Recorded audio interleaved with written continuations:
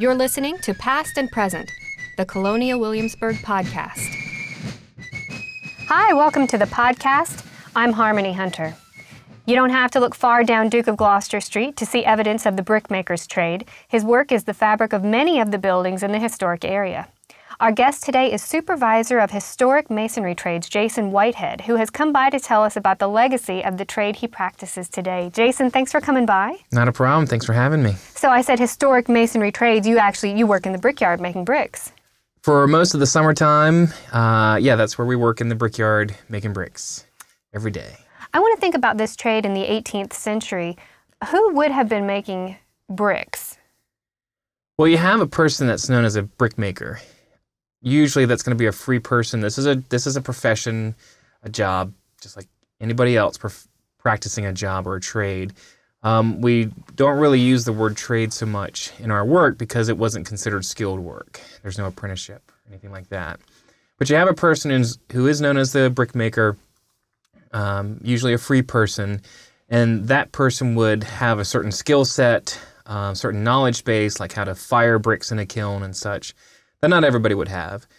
Most of the physical work of making the bricks in a brickyard would have been done by forced labor, so a lot of slaves, maybe even some convicts and indentured servants, but primarily it's slave labor who did the physical work of making the bricks. For somebody who hasn't visited the brickyard, where does the process of a brick begin? How is a brick born?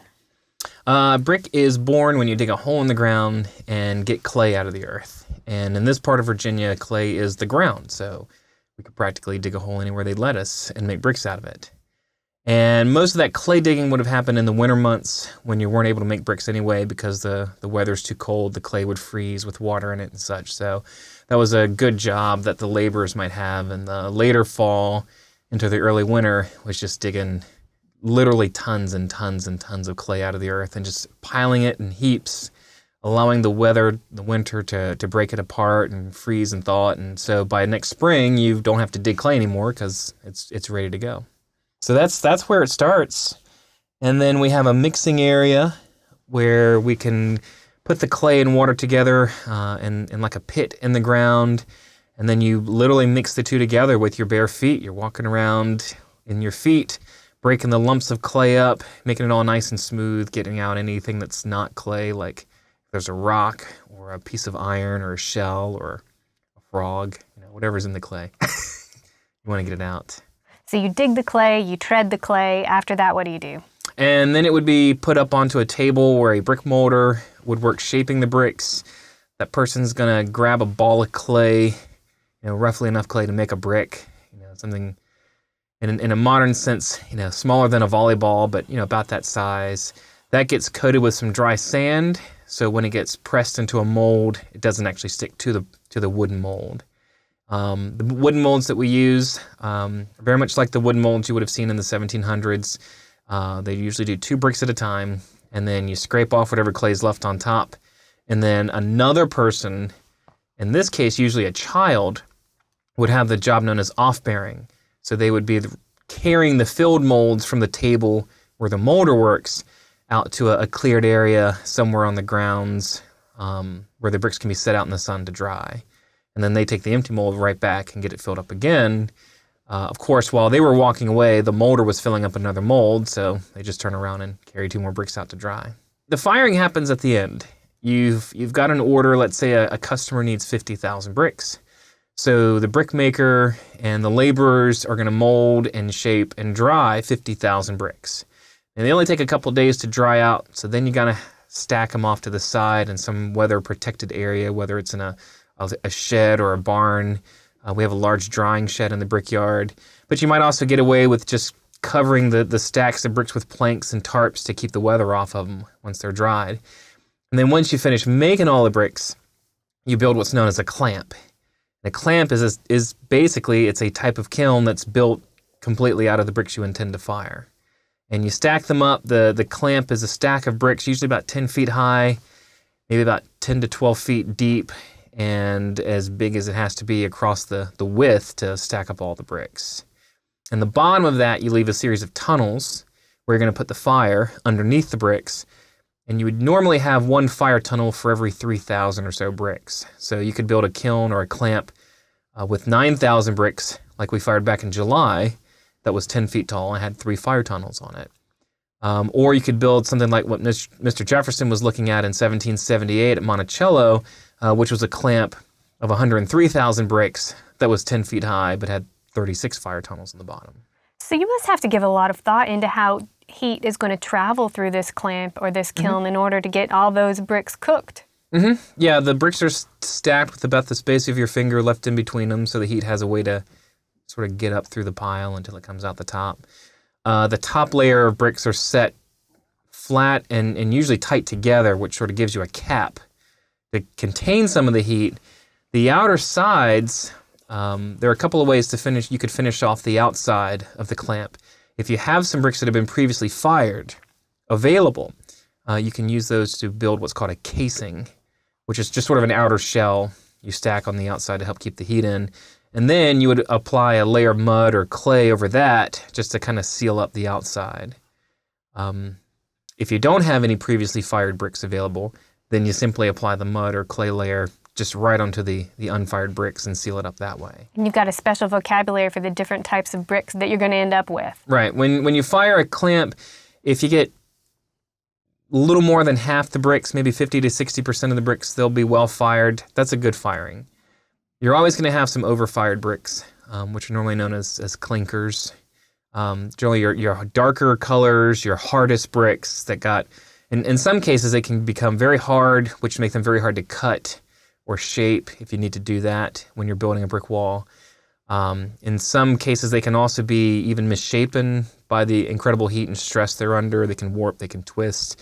And in some very extreme cases, they can even fuse together. So you might get lots of bricks just all stuck together that you really can't do anything with, which doesn't happen that often. You'll also get a percentage, maybe 20% or so of undercooked bricks, which would be the top layers, the outermost layers of the pile that they're never going to get hot enough anyway. They're still good enough to use normally, but would really just be used for fill brick inside a wall, so they're not the outside brick in the weather. In your work today, do you find that the bricks that you make are used to replace or repair 18th century structures? We've got a couple projects going on right now that are using as many bricks as we can make right in the historic area. There's the Anderson Armory reconstruction that's going on. And last year we produced about 23,000 bricks for that job. This year we'll probably produce about the same number, and it's pretty much all just for the Anderson project.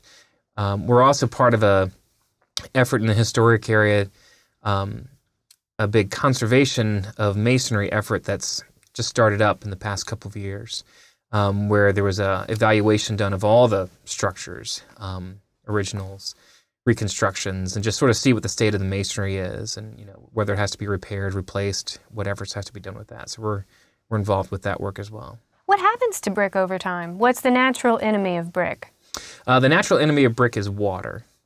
And, masonry buildings, they need to be able to breathe water in and out. They get wet either through weather, rain and snow, ice, whatever, but they also get wet by just being in the ground. They absorb moisture from the ground.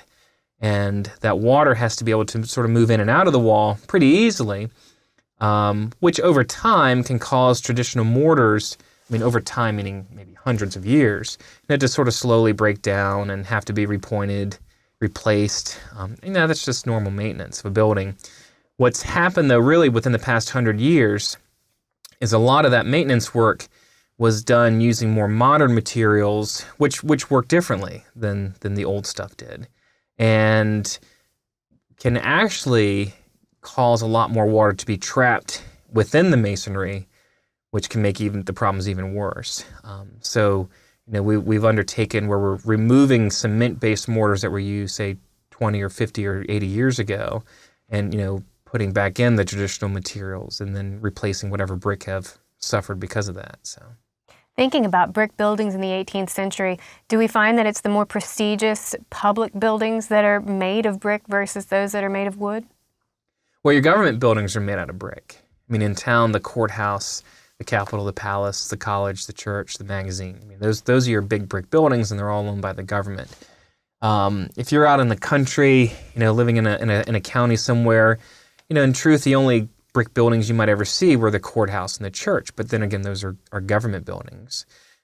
Bricks in construction for houses, they are generally reserved for people who are doing pretty well for themselves, whether it's upper middling sort or the gentry class. But you see some of the middling sort who are able to at least build a brick chimney on their house, which is better than somebody else who's building a wooden mud chimney on their house, which is your only other option if you want to build a chimney on your house. So, we said in Virginia, clay is plentiful. How are they getting bricks to other colonies that don't have a good source of natural clay? Well, clay is plentiful not just in Virginia, but really along the eastern seacoast. So, folks from maybe the northern parts of Florida or Georgia, all the way up into Pennsylvania and Jersey, and there's not as much brick making happening in parts of New England, but there is still some. Where clay isn't readily available, then you typically don't find a lot of brickwork, but you might find stonework because you might not have clay, but you've got rocks everywhere, field stone, quarried stone, whatever you've got. So you just work with what you have. I imagine that if I were the brickmaker and I could look at these brick buildings I had made, there'd be like a great satisfaction in seeing those completed. Do you feel that satisfaction, and do you think it's something that you would have shared with your 18th century brickmaking counterpart? I mean, everybody who works in the brickyard, there are 3 of us who work here full time and, are really, not just learning the brick making, but we also are involved in the bricklaying and the construction aspects of it. So, I think we all get big kicks, if you see a chimney that you built and there's actually smoke coming out of it or something, it's like, we did that. So, I speak for myself, but I think I can speak for everybody else that works down there, that we all sort of share that. Whether or not they would have felt that sort of pure pleasure every time, smoke came out of a chimney, I doubt it. But, there is something to, stand back and, if you've built something like the Wythe House and you've made 250,000 bricks for something like that, that's a job. That's a pretty good job. Jason, thank you so much for being our guest today. Not a problem. Thanks for having me. To support the podcast and Colonial Williamsburg programs, visit history.org/donate. We love hearing from you. Visit history.org/podcasts and click comment at the top of the page to drop us a line.